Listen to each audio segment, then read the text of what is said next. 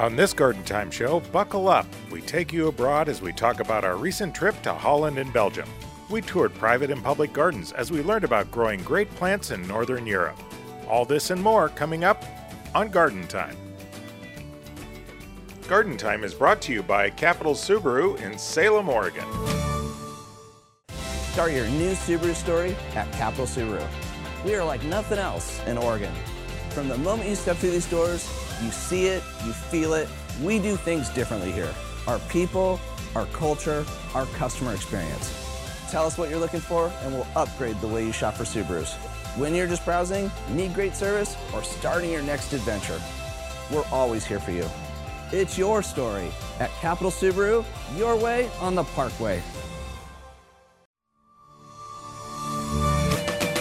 Welcome to the Garden Time Podcast. We're based in the Pacific Northwest of the United States in a Zone 7 region. This deals with plants that can survive at approximately 0 degrees Fahrenheit or warmer. I'm producer Jeff Gustin with your hosts Judy Russo and Ryan Seeley. And welcome to Garden Time, the podcast. And thanks again to Capital Subaru in Salem for sponsoring us. We just got back from our wonderful tour, our garden tour. We took a bunch of Garden Time fans that wanted to hang out with us. We don't know why. And we went in a different country. Yeah, and we went to Holland and Belgium. And so today we're going to talk about some of the things that we saw. And it was an impressive trip, and we were just talking about how much of a blur it is.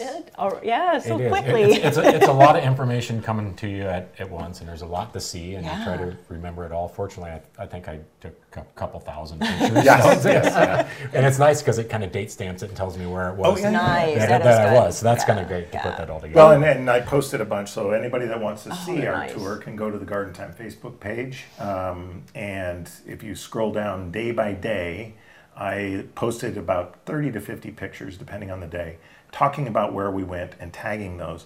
Because our travelers, when they're traveling, they're busy, and so they don't always get a chance to post and send pictures. So I did this, and I tell them, just tell your families to look at the pictures, and then you can share the rest of them when you get home. So, and that's the best part, because your family and friends can know what you've been doing every day, and you don't have to keep texting them because you're too busy. Yeah, and it was fun actually to see Jeff's pictures while we're doing it. It's like, I'd get back to the hotel at night, and I'd do my Facebook post and those things. Yeah, and it was great. I'd see Jeff pictures, and I'd go, I didn't see that. And I was like right there with him. Or, his picture is better than my picture. Yeah. Oh yeah, that's where we were. So it's fun. It is fun to see everybody. And I'm just going to steal both of yours. Okay, great.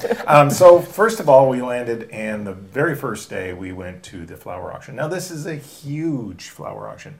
They fly plants, cut flowers in, some plants, but mostly cut flowers, little pumpkins, whatever is seasonal, and then they auction them, and then they fly them away. And it's unbelievable to see. There is 20 million cut flowers that roll through that facility every day. It is amazing. 10 soccer fields, right? Or 5 to 10 football fields. Sorry, depending on what. But you can't. Even the pictures don't do it justice, because it just goes on forever and ever. And we're trying to identify, and we're like above it looking down, and we're trying to identify. You walk around, and it's kind of a self-guided tour. Right. And so you're up in the catwalks above this massive warehouse facility, looking down on these thousands and thousands of these rolling carts that are filled with flowers. And there's an amazing amount of like little trolleys and people that are, it's all like automated. It's like, like little ants following each other. How they don't run into each other, I don't know. And half of it's automated too, because the carts are in tracks on the floor. By themselves, So that's a lot of. It was just incredible. Yeah. Right, because it starts out, very early in the morning, where all the, the buyers show up in this little room, and these little trolleys roll by. And it's this quick bidding process, which is just fascinating, because the price starts out, and then you're trying to balance. Okay, how much do I want to pay? Where it's not what somebody else going to pay, right. But it's just this constant going. You got to be quick, because with that many thousands and millions of flowers flowing through there every morning, it's got to go fast. It's got to go fast. Yeah, I found it fascinating because they start at the highest price. They pick a high price, and then the price lowers. So if you buzz in too quickly, you're spending more than you would. Right. But if you wait, somebody else may get that shipment of flowers. Right. So yeah, I found it fascinating because it's totally opposite of what we would consider normal here. Right. And bidding wise, Right. it's starting with Right. the lowest price Right. and try to bid up. So Yeah. yeah, that was fascinating, and it was huge, like you said. But we also had some fun because they are open for tours. They have a gift shop. But they also did the little interactive things. We did The video is crazy. yeah, we did a green screen thing where we're all posing and we're popping up in Right, flowers. right. And then we did a little video. It's airing right now where they have a cart against a green screen. And at a certain point in the video, it kind of talks about how the flowers get there. And then we're all in this cart and it's acting crazy. So that was kind of fun. We went from there to a historical garden, and this was Alsmeer. So Alsmeer has this huge flower auction. But they also took us to a historical garden to kind of demonstrate, first of all, how they started reclaiming some of the land, which was fascinating. Mm-hmm. Well, yeah, because God created the world and the Dutch created Holland, because it's so much below sea level that they made all these dikes, and the engineers are just amazing. Over 100 years, 150 years ago, they started this. Yeah, over 50% of the country is below sea level. It's just incredible. And so they realized that, they need land. Right. And so they've, hundreds of years have devised the system of getting water from the lowlands and pumping it out and reclaiming this land. And then they're using it, and the peat, they're harvesting the peat moss and using that, but at the same time you're digging down as you're getting the water in. It's just putting very, sand and it's a very intricate system of that they've figured out very masterfully. Oh yes, incredible. And they were talking about, the windmills are very cute, but there were thousands and thousands upon them that were pumping.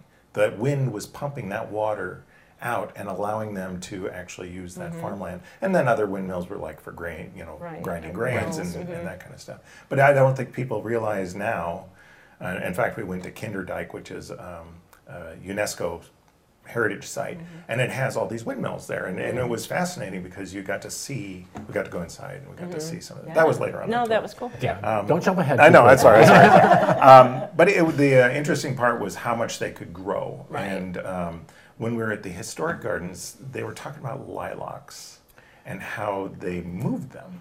Yeah, that was really bizarre. Right, I don't know. being an area where they're doing all of these cut flowers, and it's very integral to their economy. They're growing these large lilacs, but they realized that if we move them inside and put them under a greenhouse, we could force them along a little bit, take the cuttings. But then they also realized that, okay, well, now we need the greenhouse for something else. So they move all of the lilacs out and have these areas amongst the peat bogs and these canals. It's like this grid system that they move the lilacs out. But lilacs don't do well staying in a pot forever. So they plant them all, let them grow for 2 years, dig them all up, put them on little barges on the canals, barge them over to the greenhouse, unload them all, plant them in the greenhouses, force them all, harvest them, dig them all up again, put them back on the barges and move them back out there. And these are big plants. I mean, they're huge. The trunks are probably 10, 12 right, they're like inches. 50-year-old lilacs. Yeah. I mean, it's unbelievable. But people, they think of tulips. Right. You think of Holland, you think of tulips, you think of spring. Right. But they lead the world in cut flower production in some certain species. Sure, and it was that was just, and we had done a barge trip where we went out there to see some of those places. Those were cool. But that was fascinating. Then, we walked around and we went to the Rose and Radish. And this is just a quick one. This was an organic farm. And interesting to go from a large flower auction and hear about how they do mass-produced flowers. And then we went to this small farm where he had a tropical garden in there, but he was able to tell us a little bit about the organic. And he's really, I think, doing cutting edge kind of way out there kind of pest control, and he's using all kinds of other things to kind of be organic as possible. Right. I mean, he plays music and has done a lot of studies on certain types of music, deter certain pests, and create overall health of these plants, which is pretty fascinating to listen to, but trying to wrap your head around that. But he's got speakers that are playing music, and he's proven that, you know, if we play this type of music, the bugs go. Right. It has to be a certain beat. Right. And certain times a year. Yeah. And Sure. right. And doing it on a wide scale. I mean, you just don't see that. I mean, people do it at their houses, but to do it on a commercial level is pretty amazing. That he's really adamant and really passionate Right, about it. and you know, and he's one of those farmers that's had to adapt over the years. You know, it's a generational farm that started out as, you know, cut flower, rose cut flower production. You know, and as the world grows and economies of scale and the mass spread, found himself that, you know, in this market that kind of is shrinking. So he's adapting his family business and practices into other things and studying more of this, which is pretty fascinating. No, it was very cool. Well, and there's day one. Okay, so it's really, We do a lot on these. it was incredible first day. And you get there and you have a couple hours to, you know, kind of acclimate and get to bed, and then we're full board on these tours. Right. So the next day we stopped at the private garden of Emily Hacker. And we had tea and stroop waffles and dodging rain showers. And we saw she had a beautiful garden, which she did by herself. It's amazing, yeah. And Ryan, you said you walked over and there's a dike behind her house. There is, yeah. Yeah, So as I was out exploring, and so she goes, yeah, back behind her house is a dike, and you look up, and her house is not sitting above the dike. No, it was low. It is below. Yeah. So you walk up the hill to get to the canal. Yeah. So she's She's below below sea level. Knock on wood, You know, it they holds. all rely on the dikes, and it's just very interesting. And everywhere we would drive, you would look up and see the canals above you, and the roads are below, and it's kind of trippy. Just Very much. Right. Oh, very much. But I love this garden because, you know, we all talk about rooms in the garden, and I think she really have that as her basis for her garden. Yes. Because there's all different kinds. She had like a formal kind of garden with hedgerows around it, and then she had like the wild garden. She had a water garden. Yeah, like a white garden. evening garden. And she had statues, but it was like all different kind of styles. Yeah, so it was fun. and it was fun. It was very comfortable. I mean, because on these tours we see a lot of public gardens, we see a lot of formal gardens, Right. And to see something like this, where her husband essentially just goes around and picks up piles of stuff. He's like, oh, Right. that's his thing. She goes and she makes sure what's planted, what needs to be pruned. You know, very, very unique in the plant material because it changed throughout the garden. Right. So, you know, one thing, you know, speaking of her pruning, she did this most amazing fence row all around her property using her prunings. So all of her limbs and her branches, she would kind of layer and weave together and created this, you know, like 4 foot tall perimeter barrier around her property of all of her leaves and cuttings and branches. It's actually pretty, look kind of bird's nest. Right, Yeah. right. Kind of like it was a very interesting approach. to Yeah, that. but like, it's why great. not? I mean, it kind of did her perimeter, but then it was great for her habitat for animals or insects or whatever. So Right. it was just very unique to see. You know, I'm glad she pointed it out to us because I thought at one part it was just like her brush pile, but then you saw this huge wall that was going all the way Yeah, around. it went around for a long time. Yeah. The next day, travel day, we stopped and, of course, tasted. We went to Antwerp on our way to Ghent, and we stopped and we tasted chocolates and saw museums, and I think we saw artist Rubens, Peter Paul Rubens' house in Antwerp, and his studios, and that was fascinating because he had a garden there. And they were going back to his paintings and some of the drawings of other artists from that era to see what was in that garden, and it's in the middle of a major improvement. Yeah, it's going to be really nice. Yeah. In a couple years. Luckily, we're the last before they're closing it down, but they're really doing so much research to try to get it back to that period and try to make it like his home was when he Right. lived there. Yeah. So. And they were saying the reason why it stayed there is because he was pretty rich, and and he had a school there. So even after he passed, that went on. And when we got to Ghent, we stayed at a pretty fantastic hotel. The Cool hotel in Ghent was called 1898 The Post. Yeah. And it was an old post office that had really converted into this hotel. And it was like, you know, you'd walk inside and you'd find all of these little tiny rooms and spiral staircase that would lead to some other little hidden, like the honor bar, you know, a little was sitting cool, area little where you could just space, sit and have a little drink and on the honor system. And Right. Write your room number, and Right. but they had an entrance there, and so we didn't come in through the entrance. We came through the back to go to check in, Yeah. and but by the front door was almost like a half a block of gardens. Yeah.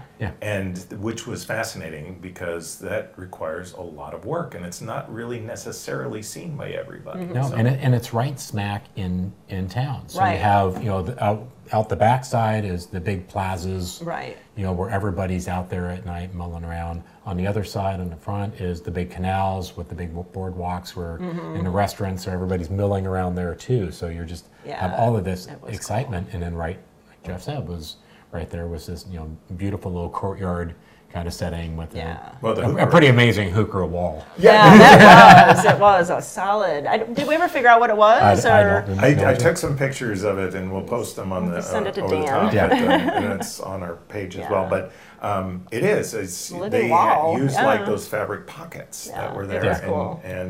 but you know, they were getting towards the end, and they were starting to change into their fall color. So Yeah. makes you wonder what they put in next. Yeah, definitely. And then from there, we went to the Botanical Gardens at Ghent.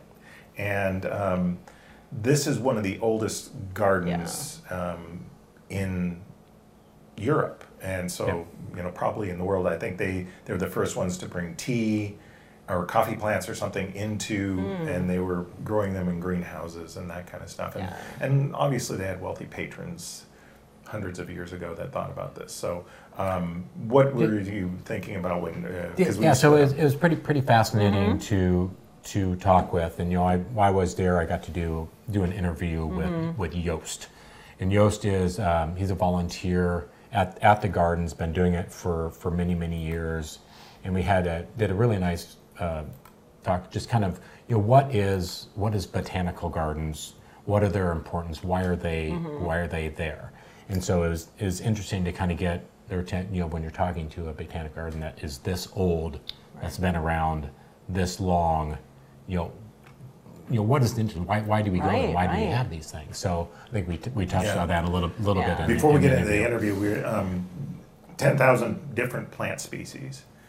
Universities, so they're used for study. Right. They had. It's funny is that we stood next to a xeriscaped garden, a dry garden, a rock garden, and they were saying that was the only reason that's there is because they got money from the Marshall Plan after World War II, and they built this as a tribute to the United States, and it's all like, you know, rockscape, you know, xeriscape plants. But the greenhouses were just incredible. They were. Victoria lilies, and we were before we taped. We were like our camera was fogging up because it was just so hot and moist in there. But it was amazing how much they had. The corpse lily, which we go crazy about, they had probably a couple dozen of them in various stages of growth, and you know that eventually they're going to have some blooms. Stinky but blooms. they were massive. I mean, they were They were huge. cool, yeah. Well, the tour guide that I had, he was so interesting too. I mean, he was a professor, actually a retired professor, and he was saying too that they do a lot of saving of plants there. They have like a seed bank, and also they save plants just, especially for their champion plants. Like these plants are they're several hundred years old, trees. Right. And of course they get hit by lightning or they just have disease. So they take cuttings so that they still have these trees. They have like the scion of the trees that somebody gave them or they brought back from some kind of a trip or something. My take on the gardens too is like sometimes you go to botanic gardens and they're, you know, very uniform and very manicured and neat. This one was more kind of a working botanic garden where you could actually, you know, they let the plants grow and do what they need to do and see their actual form. And it's maybe, you know, some may think it's a little messy looking, but when you look beyond that, it's, you know, you're actually seeing what they do. And it's a research, you know, it's a university that's studying these. And Judy, you pointed out the markings on some of the tags that some of them were endangered. Yeah, so then that's really kind of a conservation thing too, that they're really kind of making sure that they do have cuttings or they save seeds or whatever. So that was really interesting. There was a lot of those in the greenhouses from areas that are just, they won't grow anymore in the wild, so that they're keeping them in greenhouses. So yeah, it was really eye-opening that way to see what extent they're using. It's just not a pretty place. It's really, it does have a purpose. But, you know, as we've talked in past podcasts, you know, about, you know, climate changes and zones changing and plants surviving in one area or not, It does kind of shed light on the importance of having these botanic gardens where you get these seed banks and studying that we're preserving these species of plants before they go extinct somewhere and trial them as to, okay, maybe they can migrate to another area. Sure.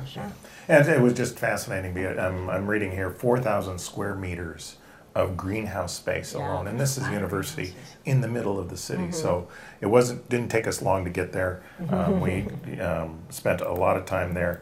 It's funny because when you do something like this, you block out time. And there are certain gardens you go to and you're saying, okay, I really wish we would have had more time at that garden or this garden.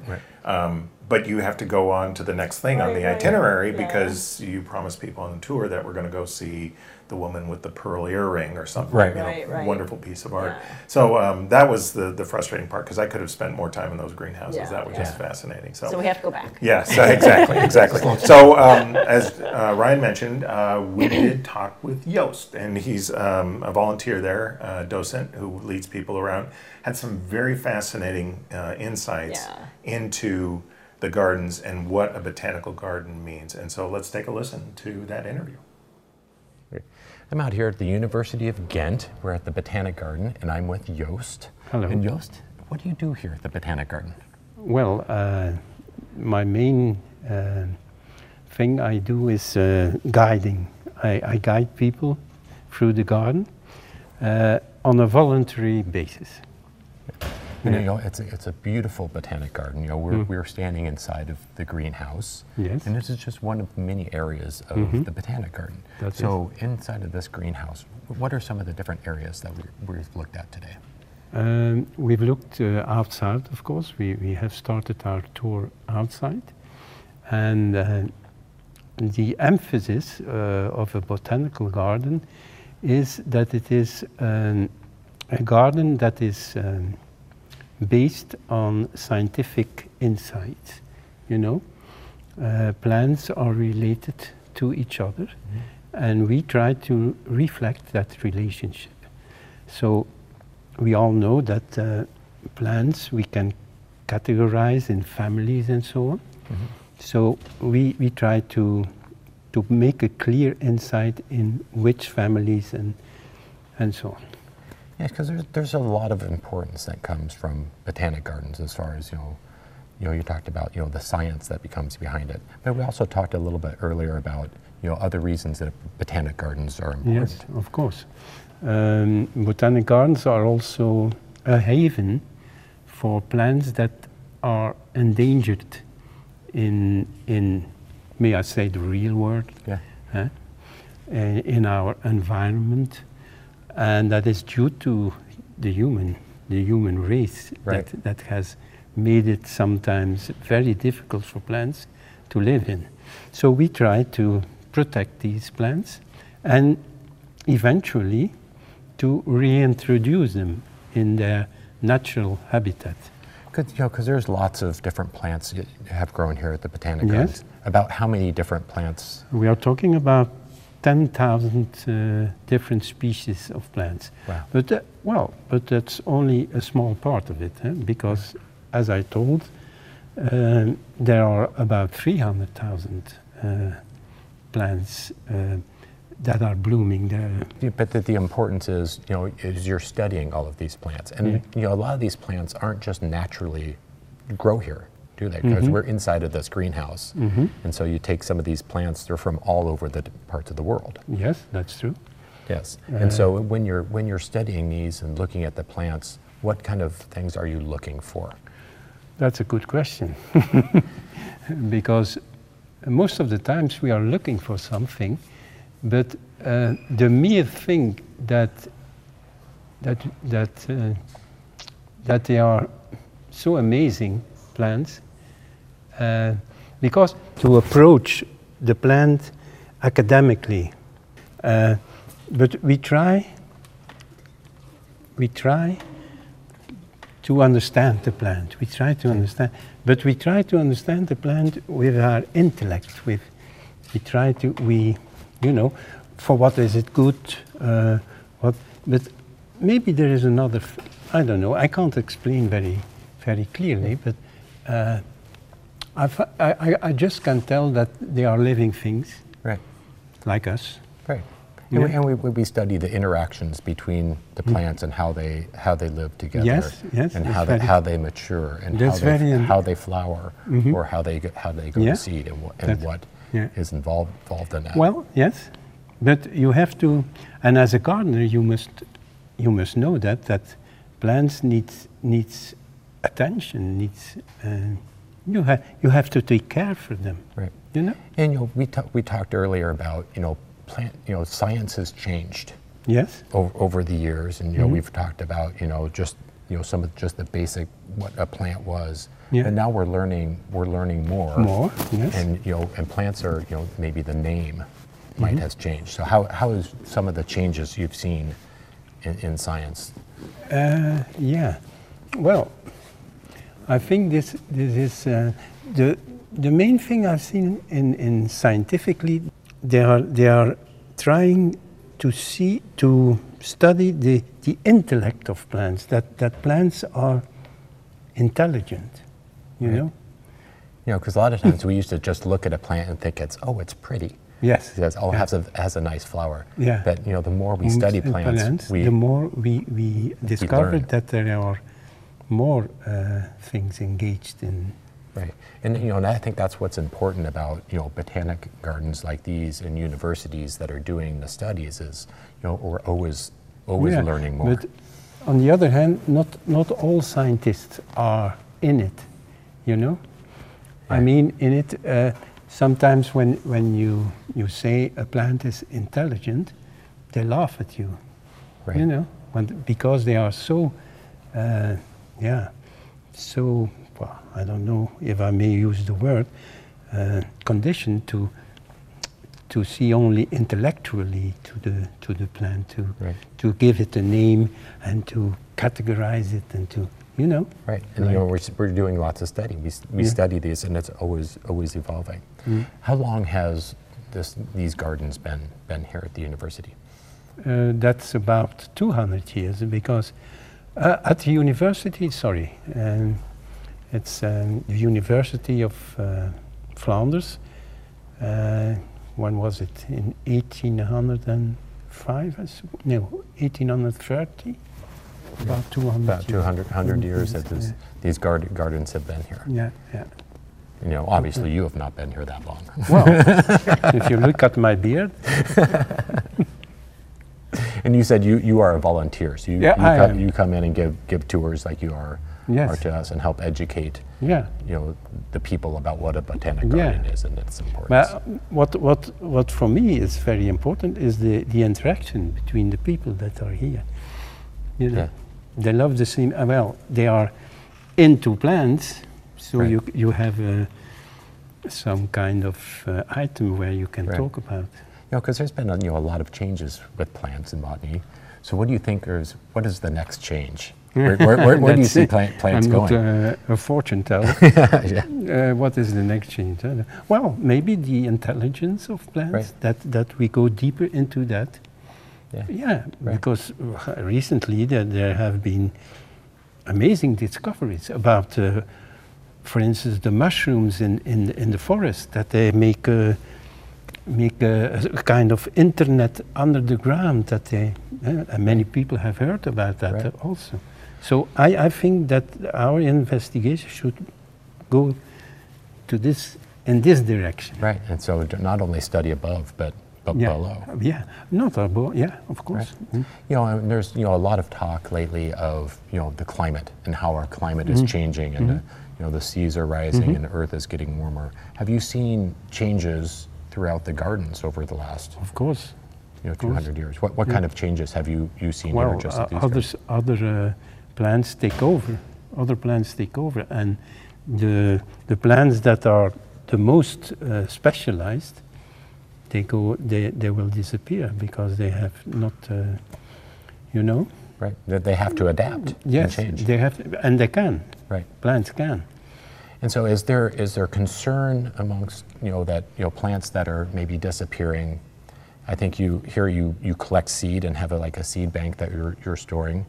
And that's, I'm assuming, important for in research that you're collecting these species before they disappear. Of course. And you do a lot of study with that also. Yeah.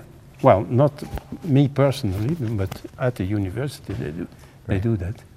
So, so the gardens are very amazing, and it's been a pleasure to walk through and walk with you to see the different areas of the gardens and see the greenhouses. So, Joost, it's been a pleasure with spending time with you and learning more about the great gardens out here at the University of Ghent. No problem. Thank you. Thank you. That was a fascinating interview, and he was very hesitant, I think, because of his concern with the language. Right. But he did a great job. Yeah, he did. And we learned a lot. It was amazing because when you get something like that, where you're on a tour and you have two docents that are split the group in half so that, they can, it's a smaller group, they can handle questions. When you come back and compare notes like we just did, you learn something different from each one. Oh, Yes, sure, absolutely. yeah. They get different takes on it or their expertise. Yeah. So we're going to take a quick break. We need to kind of get up to speed on what we did next. So we're going to take a quick break, and when we come back, we're going to talk about the last few days of our tour. Stay right there.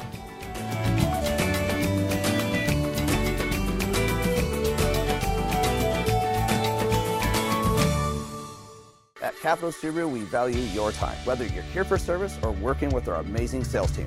Everything is right here for your convenience. We offer a great selection of Subarus, an industry-leading service center that keeps you moving, and so much more. Like our living green wall, just one of the many features throughout our dealership. Looking for the perfect pet gift? Check out Happy Paws Pet Shop right here in our lobby. Or plan your next adventure in our fireside seating and find your happy place. It's always your time at Capital Subaru, your way on the Parkway.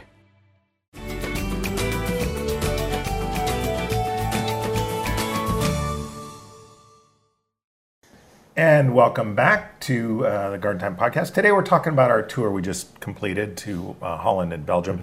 And right now we are in Belgium, and we are on our way, we're staying in Ghent, we're on our way to Bruges, which was a day just to kind of enjoy that beautiful city. But on the way we stopped and we saw Chris. And he has a private garden, but he's also a garden designer. One of the most impressive gardens I think I've ever seen. And so what impressed you about Chris's garden? For me, it was, it was a lot of plants that I haven't seen in years. Yeah. And it was very well laid out as far as heights and color. Here it is, it's, into September when we're there. And the amount of color and blooms and textures that were in his garden were unbelievable. It was so good. And he's a professional landscape designer, garden designer, and to use this as a showpiece to bring his customers, his clients, I think you can really see it. Because you can only draw so much or whatever, but to see it live, and I can bring this to your house, or I can bring this little part to your house. But we just loved it, and it's like me and Ryan were just like writing down names on things. It's funny because everybody I loved it so much I bought his book. I can't read it because it's in Dutch, but it's like the pictures are really nice. Beautiful, beautiful book. But it was amazing because people were hanging around you guys because you guys know plants so well. Yeah. And Laura was with us too, from Portland Nursery. Nursery, was part of the tour. She actually paid to be there, but she was like this extra plant person. Oh my God! Phenomenal. And you guys would get in these huge discussions about what the plants were, what the varieties were. It was fun. But there was, it was around every corner. Yeah. There was something new. Yeah. He had the pond right in the very front off the driveway. Around the corner of the house, we're seeing some of his other formal gardens. The sun garden with all the perennials and grasses and stuff. That was beautiful. Was fantastic. Yeah. And everywhere there was another little thing to see. Right. His whiskey house. His whiskey house. I was going to get to that. That was very impressive, people. And it was just a little shed in the back of his property. And when he's gardening, he can go back there and he has a selection of scotches and whiskeys. So that was kind of fascinating. But the woman that looked like she had just crawled out of the pond, and it was a pile of soil. Oh, right. That looked like a woman face down. It was strange. That was kind of creepy. But kind of unique. Yeah. Right. Because Yeah, if you there didn't you go. see it, you missed it. Right, so, right. And then greenhouse space. And he was an expert in, I can't remember the name of the plants now. Persicaria. Persicaria. Oh, they're everywhere. Right. Oh my gosh, And- have and- never seen that many in one I know. place. I was blown away, and I'm Yeah. like going, why don't we have that many? And obviously, Yeah. that's an overload to try to stock stores. Right. Can you imagine bringing I know, so 50 different many. Persicaria Yeah. into the But garden yeah, center? to see them though, that was really cool. And what stood out to me too was like, the fencing. So there is no fence. They use hedgerows. Right. And so they use, I think it's a hornbeam or beech, I think is what they're using, planted very densely, and it's extremely manicured. Oh my gosh, yeah. How many times a year does he do it? It was, I don't know how. It has to be multiple. He does it all himself. Because it was all just beautiful. And it's not just a wall of it. There's, you have archways and pillars and three-dimensional. It was layers. Yeah, layers, it was. right? Yeah. You have up and then a break with a stem and then a second layer Right. and then multi-depth. It was pretty incredible. fascinating. Yeah. And I think to drive home the point about fall gardens, I mean, there was just so much color and texture. I think that we all kind of lack that. I don't know if we're just tired or we just don't plan that long for it, but Right. the color and just the interest that was in his garden was And he would really have nice. and some areas that would just a lot of one thing. Like you would have some ornamental grasses, and right in fall is such a great time for the grasses to see all their plumes and their textures. But you do some mass plantings and layered looks, which was very effective to give you that kind of what it actually looks like. Right.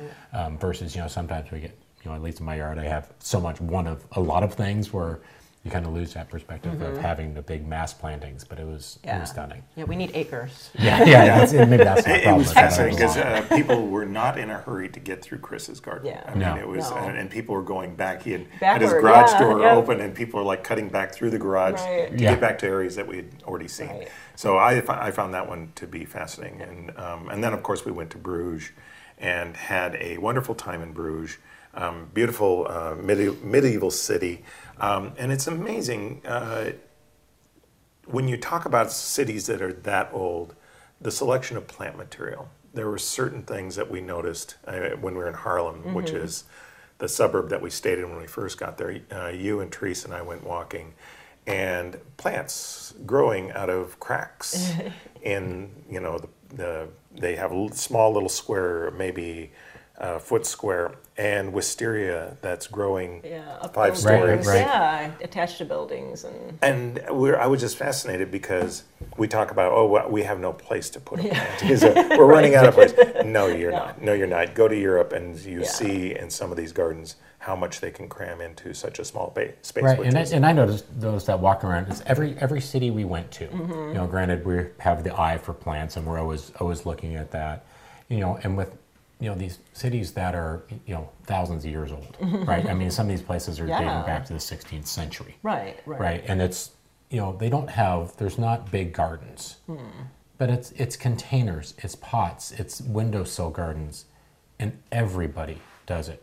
You look that around was and every window in the side of a building, everybody's got plants sitting in the window. There's a collection of pots and containers Every next to doorstep. every doorstep, Every doorstep, and yeah. every little alleyway. Yeah. Everywhere you go, there's plants. Yeah. Right. It was really sweet to see because it's a big, I mean, they're not big cities, but they're nice sized cities. And Right. there's not a lot of green spaces that we saw or Right. that we found, but there is little pockets of it everywhere. So that was and really it's nice to interesting see. where you find the plants to purchase. Yeah. Walking around Right. around town, I would run across like these little tiny shops that look like have a little display with Out their little front. rolling carts Yeah. of plants out front. And you walk in, and it might be a kitchen shop Right. filled with amazing kitchen gadgets and towels and linens Mm-hmm. and house plants and indoor plants, outdoor plants, Mm-hmm. and that's just kind of where you go to get what you need. You don't need a lot, but you can pick up whatever little seasonal plants that are there. You can pick up cut flowers and potted plants. So it's just kind of a really cool, kind of a fun market vibe. Yeah, it is. That's true. And when we were in Harlem and we went to the historic gardens, we were walking back to the bus. So we had a couple blocks, and there was a flower shop. And Ryan and I, we were kind of bringing up the back anyway to make sure that everybody was, got on the bus. And so we kind of split off and ran over just to look at the selection of flowers. And those flower shops were not an anomaly. They were on Every couple blocks. Every couple blocks, Yeah, just it's about. every block, Right. yeah. And it made me think about how we have, you go here to a Safeway or to a Costco and you buy cut flowers and you get them occasionally. And just the proliferation of flower shops makes you think they use flowers a lot. They do. Yeah, People more than bring them us, into their homes on a weekly basis. You see people walking around town all the time carrying a bouquet of flowers, or they're on their bike and they have a bouquet in the basket. It was true, on their way very home. true. It's kind of, on their way home, they'll stop by the little market, they'll pick up the food that they need for their meals for that evening, and they'll pick up a flower or potted plant, and that's just part of their routine, is always having something fresh, be it food or in flower. Yeah, I saw so many people, they had either a cyclamen or a heather in their hand as they're going home from work or whatever. Yeah. And it was just like, it was so great to see. Because, and I think that we always key in on that, but it's like, it looked the norm. Well, and people get basil plants, or basil, or they pronounce it over there. And they get the live plant, and then you bring it home and you use it, and you toss it away. Yeah. You compost it and recycle it or whatever, and you use fresh.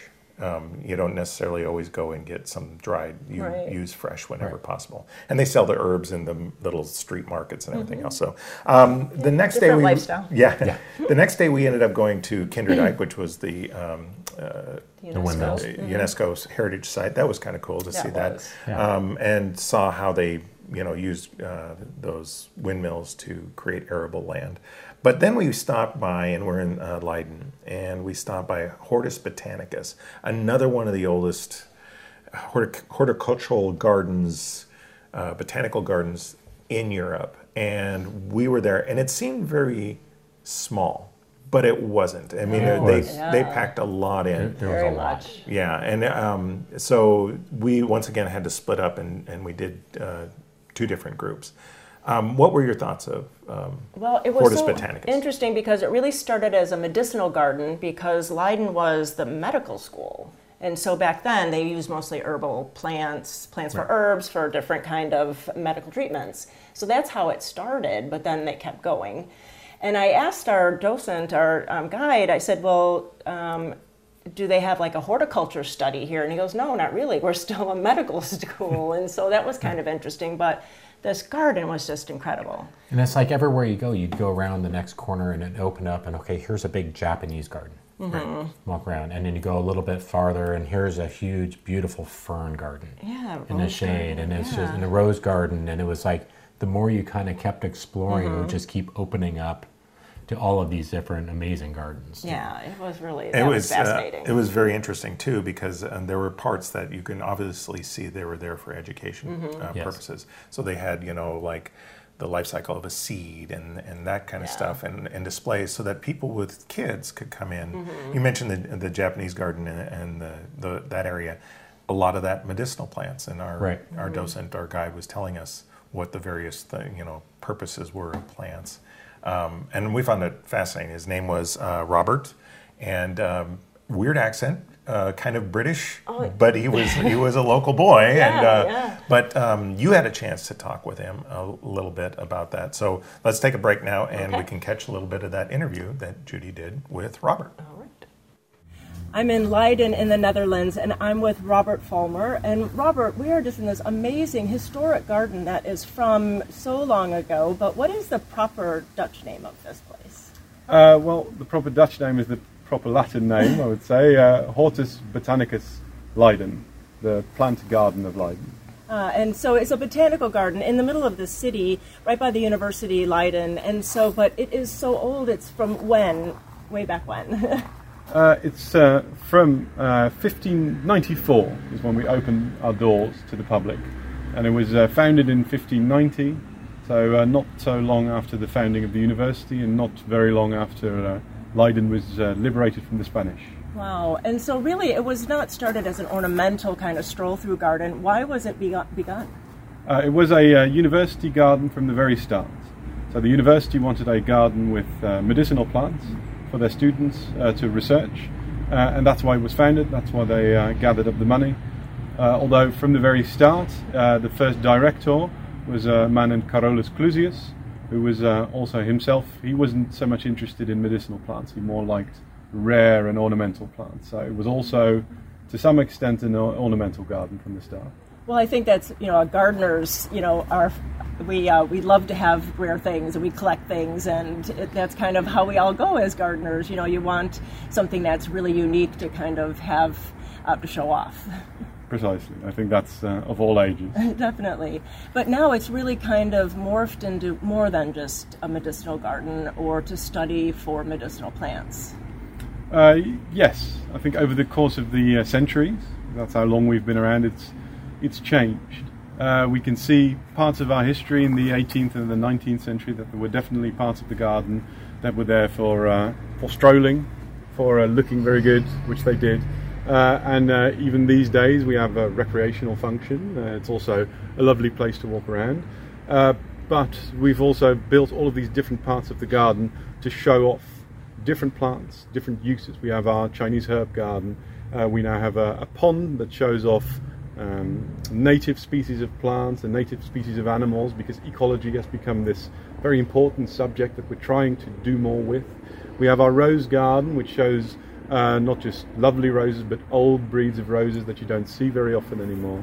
And we have, of course, our glass house over there. Our glass house has this giant collection of plants from tropical regions. We have a tremendous collection of Southeast Asian orchids, for instance, and also carnivorous plants, so pitcher plants from Southeast Asia, many of which are incredibly rare and have to be researched and have to be multiplied and spread to gardens all over the world to make sure that there is a backup supply. Wow. Like, should they go extinct in the wild, we can reintroduce them. And we're doing research still. After 400 years, we're still doing research on plants. It doesn't all happen in a lab. You have to start at a garden, and sometimes you never leave. So we do ecological research into pollination, and now we're also working on historical research. We've got more than 400 years of history, and some of it's gone quite mysterious to us. It's gone a bit hairy, so it all has to be looked up and reclassified, and there's lots to do. But that makes it interesting, and it really, it gives people so much more to study and to discover. Precisely. Yeah, we always need more information. And what I thought was really interesting too is that you have so many historical trees. I mean, we saw a tree from the late 1600s, and then you take cuttings from it to save, just in case you have to propagate it again. So, yes. I mean, it's really saving our world of plants too. That's one of the things that's different from other museums, because we are a living museum. All of these plants, they're alive, and we have to keep them alive. You can't put them in a box and expect them to keep going. No, if you treat them wrong, they will die and they will be gone forever. And some of these plants are irreplaceable. We've got lots of bamboo over here. Well, if some of that dies, that's okay. But that Japanese elm tree behind us is from 1830, and it was born and bred in Japan, and it was brought over here on a wooden sail ship. It took 9 months. It survived, and it's been growing here ever since. And if it were to die, that'd be that.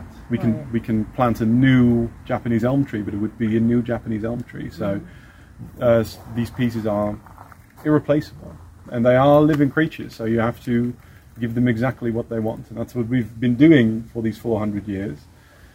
And it's it's no small thing. No, but to go back to what your specialty is, kind of you study things that are no longer around. Speaking of plants dying. Right, so talk about what your specialty is. Well, I come from paleobotany, meaning paleo, very, very old, older than archaeo. So fossilized plants, that's what I study. And I've always been interested in ecologic interactions. And that's something you don't see very often in fossils, which tells you something about the world that these plants lived in. If you find a fossilized bee and you find a fossilized flower, that's all you've got. You don't know if one interacted with the other. So when you do find something like that, when you do find some evidence of something happening, one organism doing something to another organism, that's tremendously valuable. Because to us in this garden, it's very commonplace to see all of these insects interacting and plants interacting with one another. Some plants preferring the shade, some preferring the sun, some preferring to stand by the water, some liking it dry. With fossils, that's all incredibly difficult to discover. And so it's all fun and good to study T-Rexes, but plants, that's where it's at. That's where you can find these interactions. That's where you can find these patterns. That's where you can actually learn something about how the world looked. And I switched to living plants a couple of years ago, mostly anyway. It's a lot easier, but it does impress upon you, as someone who spends a lot of time looking at stones, that there is a tremendous complexity that's very, very difficult to find in those stones. Sure. Well, it kind of links the past and the present, and so it's it kind of makes all sense in the roundabout way. So we've had such a lovely time here at the garden. So thank you so much for all of your information, all of your knowledge. Of course, you're very welcome. That was a very good interview, and he was a very, very interesting guy. He was. And he has a plant kind of background because he's a forensic botanist. Wow. Yeah. So he said, well, what did the dinosaurs eat? It's like, he goes, there's all that kind of study, but he said he really likes living plants. Yeah. But you learn about stuff from pollen and that kind of stuff. And so you can find that. So from then we ended up heading back, and we started in Haarlem, which was a suburb. We go down to Belgium. Now we're coming back and we're in Amsterdam. And not so much a lot of garden stuff in that first day back, but the next day we went to the Rijksmuseum, which has its own beautiful little garden out there, but one of the best museums in Europe. Rembrandt. It's huge. And it is big. It's unbelievable just how much art is in there. And how much you've seen your whole life, and now you can see them. It was great. And it's just like room after room. And it's not just paintings. No, right. Yeah. I mean, it's like miniature like battleships and guns down in the basement and statues, and it's just, you could spend a lot of time there. It was amazing. Yeah, we needed another day there. I know. And I learned a lot about the use of plants in paintings, and cool. Because you look at a painting of a arrangement of flowers, and you notice quickly that not all the flowers are blooming in the garden at the same time, but in the paintings they are, and they would do sketches and then incorporate all those paintings. Little things like bugs, mice that show our insignificance. Right. The thing is that, as Bo, our tour guide, was telling us, you learned about the fragile time of a flower, and the idea is to enjoy life. Stop and smell the roses, essentially. Yeah. Enjoy life while you can, because we're all here just a short period of time. Right. So, and I've been to a lot of museums, but it's nice to have a tour guide. It is. At some of these, you learn. You can look at a painting, and there's so much more to it than you would ever pick out on your own. That it was nice to hear. Very much. Some of these they talk about. I was like, oh, I didn't realize that. Yeah. Or like the reflection in the still lifes. There was a picture, and the reflection in the silver of the picture was the window behind, looking out to the landscape. And it's like, it's a small little detail, but I never would have seen it. Yeah.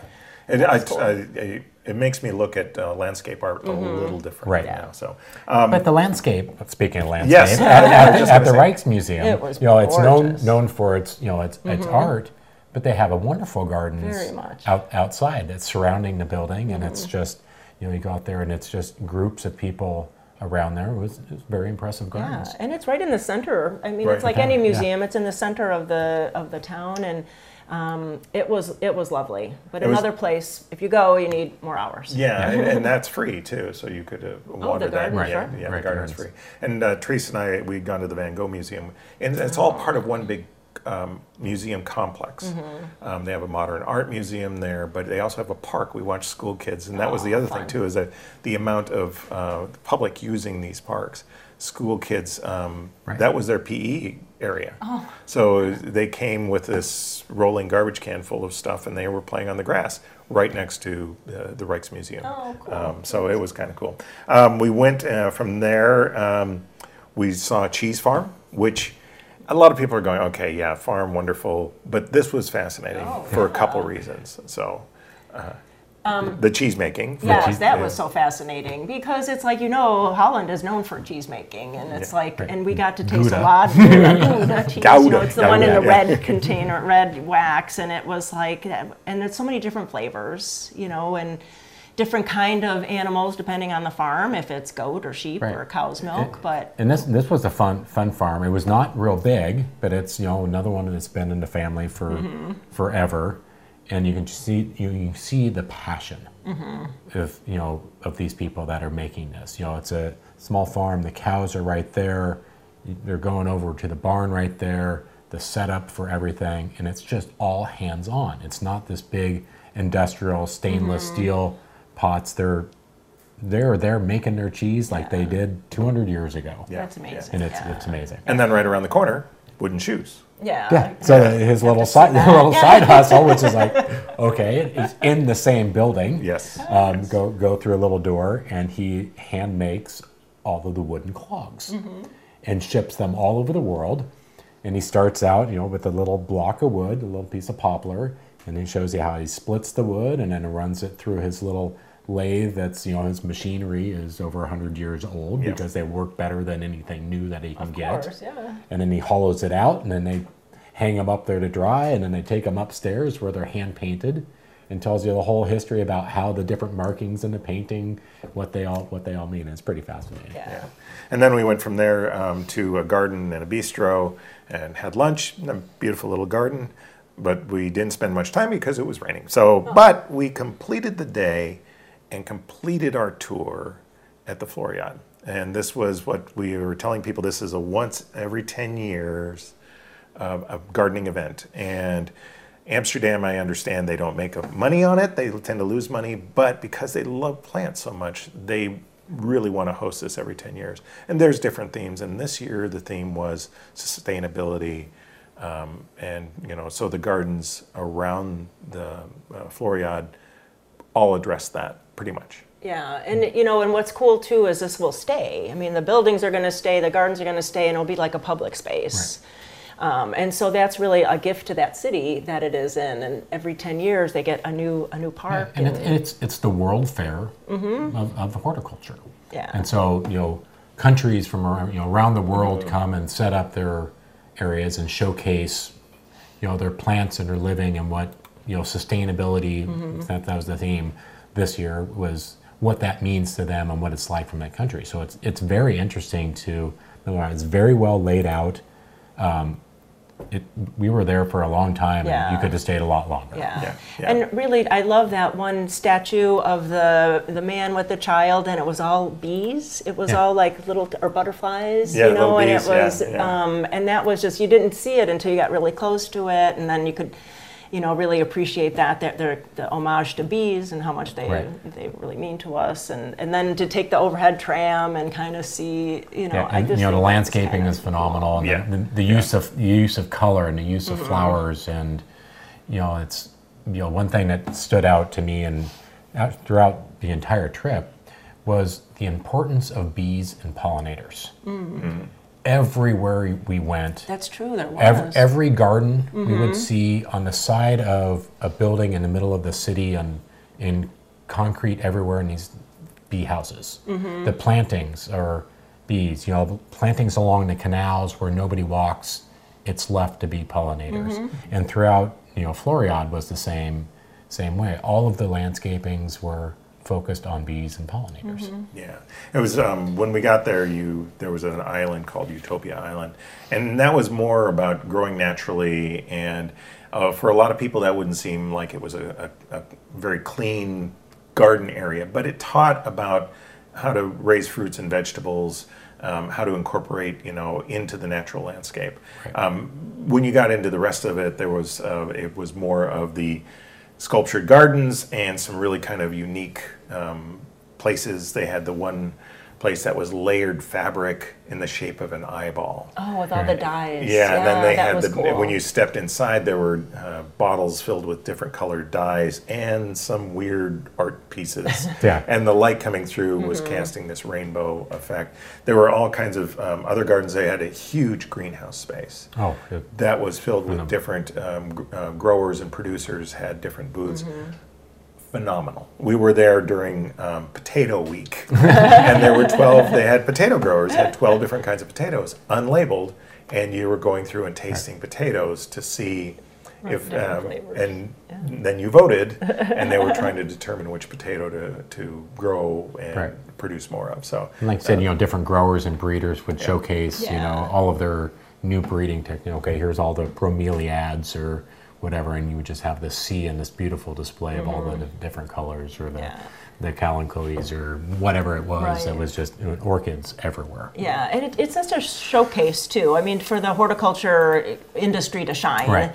There's not a lot of places like that that are to the public. I mean, we go to conventions all the time that are for industry, but to have it for the public is really something special. Yeah, and it was a wonderful end to our tour. Unfortunately, for those of you that are watching, it's now done. Yeah. It's done for the season, so they are wrapping up as we are recording this last couple days. So it'll be done, and then you'll have to wait another 10 years. 2032? Yeah, 2032. That's right. And who knows what the theme will be then. But as Judy mentioned, this is all going to stay on and become its own little community and urban space. So really a great tour. And we're just talking about, we have those same sites here. We do. I mean, it's lovely to go to different countries, different states, and going to see things, but really in your area, in the Northwest, we're very blessed, all the public gardens we have. Right, and with Garden Time, we've been fortunate enough to be able to go out and experience the Japanese gardens and the Chinese gardens and the Oregon garden and all these various different, public places that are open, and people travel here to go come visit these things, just like we go travel and see the world. But I think the important thing is go out and experience these things. I mean, it's easy to get stuck at home in your own little rut. Yeah. And, you don't have to go travel halfway around the world to go see things, which is phenomenal and lovely. Of course, but there is so much more that right here in your own backyard, wherever you may be, that you can go experience and just get outside and see a garden and see what else somebody else is doing and get inspiration. I think that's the big takeaway from any kind of travel or tourism or being gardeners or, it just check out your neighborhood or check out your local area. Because you were talking about, Hoyt Arboretum now has the tree walk. The gardens at Lusher Farms, Rogerson Clematis Garden. Yes, I mean, these are all beautiful gardens. Yes. And we have, you're talking about the PPA, which is the Perennial Plant Association, Far West Show. These are groups, nationwide, sometimes worldwide groups, that come here for conventions and tour these same gardens, like we did in Amsterdam and Holland and Belgium. They do it, they're paying money to come here to see our gardens. So I think it's just, it would be great if people were to do and that. even if you're not here in the, since we're here in the Northwest, I've been traveling a lot this year and go down to Arkansas and down the South. Wherever I go, if I have free time, I go find a garden. Or I go find a park. And it's amazing when you start looking what you will find in your own backyard. It's so true. Yeah. So that'll do it for us. People have been asking about another Garden Time tour. We do not make any commitments. We had a great time, but we really want to just kind of enjoy this right now as it stands. So who knows? Just go to gardentime.tv. Not only will we have kind of the rundown of what we talked about today, I'll have links to all those gardens that we visited, and including some of the museums as well. And like I said, you can always go to our Facebook page, the Garden Time Facebook page, scroll down, starting from the beginning of September through the middle of September. Every day we posted pictures of the tour. So we hope you enjoyed it. We hope to see you guys visiting a garden here locally, or maybe somewhere around the world in the future. Let us know. Yeah, but thanks again to Capital Subaru in Salem for sponsoring us, and we look forward to seeing you next time. Take care.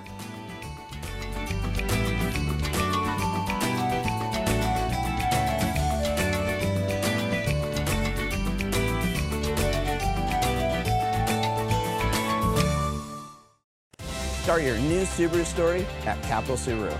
We are like nothing else in Oregon. From the moment you step through these doors, you see it, you feel it. We do things differently here. Our people, our culture, our customer experience. Tell us what you're looking for and we'll upgrade the way you shop for Subarus. When you're just browsing, need great service, or starting your next adventure, we're always here for you. It's your story at Capital Subaru, your way on the Parkway.